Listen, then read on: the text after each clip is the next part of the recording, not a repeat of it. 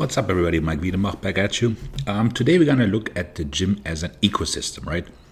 So it's basically like a zoo or a swamp, whatever you want to call it. A lot of interesting animals do live there, right? So a couple classics would obviously be the grunter, the slammer, rather annoying. Like if you can't lift the weight, if you can't put it down properly, it's probably too heavy. Then there's the moaner. It's always a bit creepy, like people moaning when they lift weights. Like I rather have the grunter, to be honest. Then there's always the guy who wants to work in, right? And that can be so annoying. I mean, I don't train in public gyms anymore, courtesy of having my own gym. But so I remember my friend Chris and I, we were deadlifting, and we had, I don't know, 350 or so on the bar. And this gentleman comes in, he's like, "Oh, can I work in with you guys?" And he was like, I was gonna say like a $140 soaking wet. So we're like, "Oh, how are you gonna deadlift this?" And okay, so he starts taking off the plates, all of them, and then he starts curling the bar. And we look at him like, "You must be clinically insane. Why don't you just take 25-pound dumbbells and curl them?" "Oh, I like barbell curls, and it's the only bar." So since we were at the time employees of the gym, we had to be polite, but I really wanted to, And there was another time when I was working at a narrow cable. So to make you understand, my gym only had one narrow cable. And you know how most cable apparatuses, they have like a pull-up setup on top. And then my gym had another 3 stations that were just for pull-ups. So this guy comes and he's like, "Oh, can I do my pull-ups in here?" And I was like, "Dude, there's like literally like 7 pull-up stations open. Like, why? As I'm really confused." Or sometimes you also wonder what the gym owners are thinking about, like when they set up the equipment. So there was the chest press was facing into the glute kickback machine. So you would have some guy doing 30, 40 reps a leg, kicking back, like lifting his behind in the air, and you trying to do a press. That was rather disturbing. And then, of course, there's the guy who doesn't rack, right? We all know him. Usually on the leg press, leaves 8 plates. And then if you tell him something, you get into this fight. And I think the solution is actually very, very easy. So the gyms should just do this. They should have a person on the floor that say, "Oh, I'm sorry, you left your weights over there. I'm not cleaning them up." Okay, that's fine. Then the floor guy takes a picture, and every pound that has been left upon the machine is $1. So 800 pounds. Off you go, right? Problem solved. Then there's always a guy that doesn't smell so good, right? One gym I was training at, there was a guy, it was really bad. I think he was an alcoholic, and that used to come out, and he would just always store his sweaty gym shirt in the locker, and then would just take it back out a couple days later when it was dried. So one day this was in Midtown Manhattan, I went down to these like tourist shops where they have all these like "I love New York" shirts. And I bought him, I believe, 10, and I put them in his locker. And I was like, let's see if he gets the hint. And he was still wearing his shirt. I'm like, "Well, you have 10 clean ones now." I was like,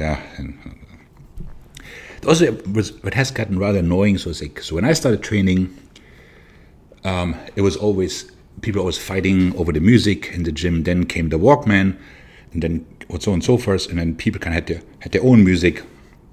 So one would think that has been settled. But then these little boom mics came, the boom box, right, these little cylinders, and people started bringing them so they could play their own music, but not into the headphones, but blasting. So this guy it's like, "Oh, well, excuse me, I'm a bit confused. What do you think would happen if every single gym member put her own music on blast?" Well, it'd be really fucking loud, wouldn't it be? And then he just looks at me like he didn't comprehend. So I said, "Do you want my headphones?" And then he finally was working whatever I want. And I said, "Actually, no, because you're disturbing others." Then you have the cardio girl, but that always has to have a certain treadmill. I remember I was warming up on that thing, and then she was standing next to me, and I was like, "Can I help you?" "I'm waiting for the treadmill." I'm like, "What happened to the other 25 treadmills?" "No, I like this one." I'm like, "Why? Does it run faster?" I mean, we're running on the spot, so it doesn't really matter if you run any faster. And then he was like a vulture circling me, or the treadmill. And I was like, this is a very strange behavior.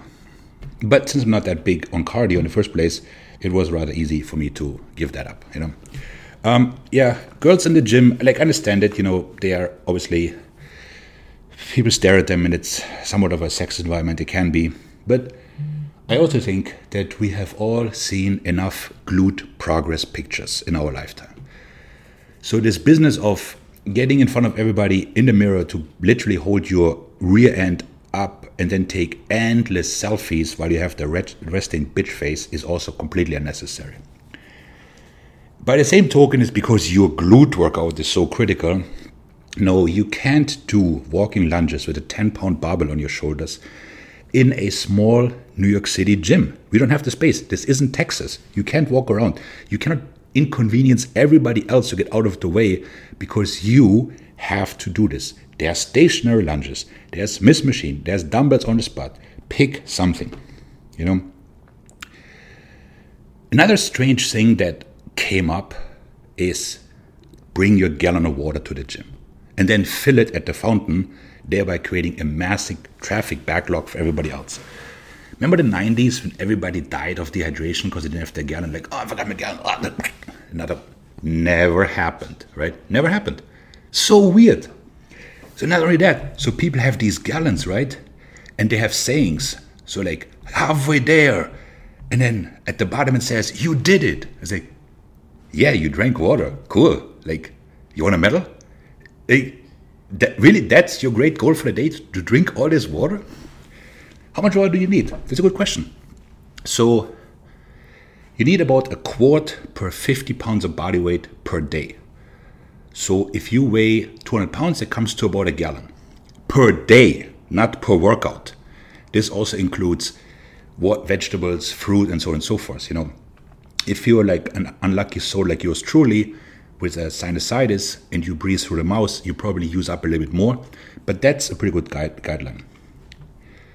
And another thing I can't comprehend is like, for those that don't know, but this is actually true. I do have a master's in history. So the other day I'm looking around, I'm like, holy crap, the Victorian age is back. We're wearing corsets again. These AK sweat belts. I mean, have these girls ever opened a history book and see what that does to the organs over time? It's horrible. And like, no, you're not burning any more fat. You're just sweating. Like, why would you put yourself into those things? That is really bizarre. And then, of course, every gym has the local roid guy, right? He's like this big dude, usually selling gear in the locker room and what have you. Well, we had one better. So it was the roid guy. He just kept getting bigger. Never liked his physique, but that's also not up to me. He was just, and then he had a girlfriend. And she also got enhanced, but more like in the plastic sense. So, boobs, butt, and so on and so forth. And she always looked so angry coming into the gym. And like, he always had like 1,000 yards there. It's like, all right, this is it. Stalingrad, 1942. Must beat back the Germans by myself. No, it's just a chest workout, dude. Relax. You don't have to be so serious. And he was, like I said, he was pretty big.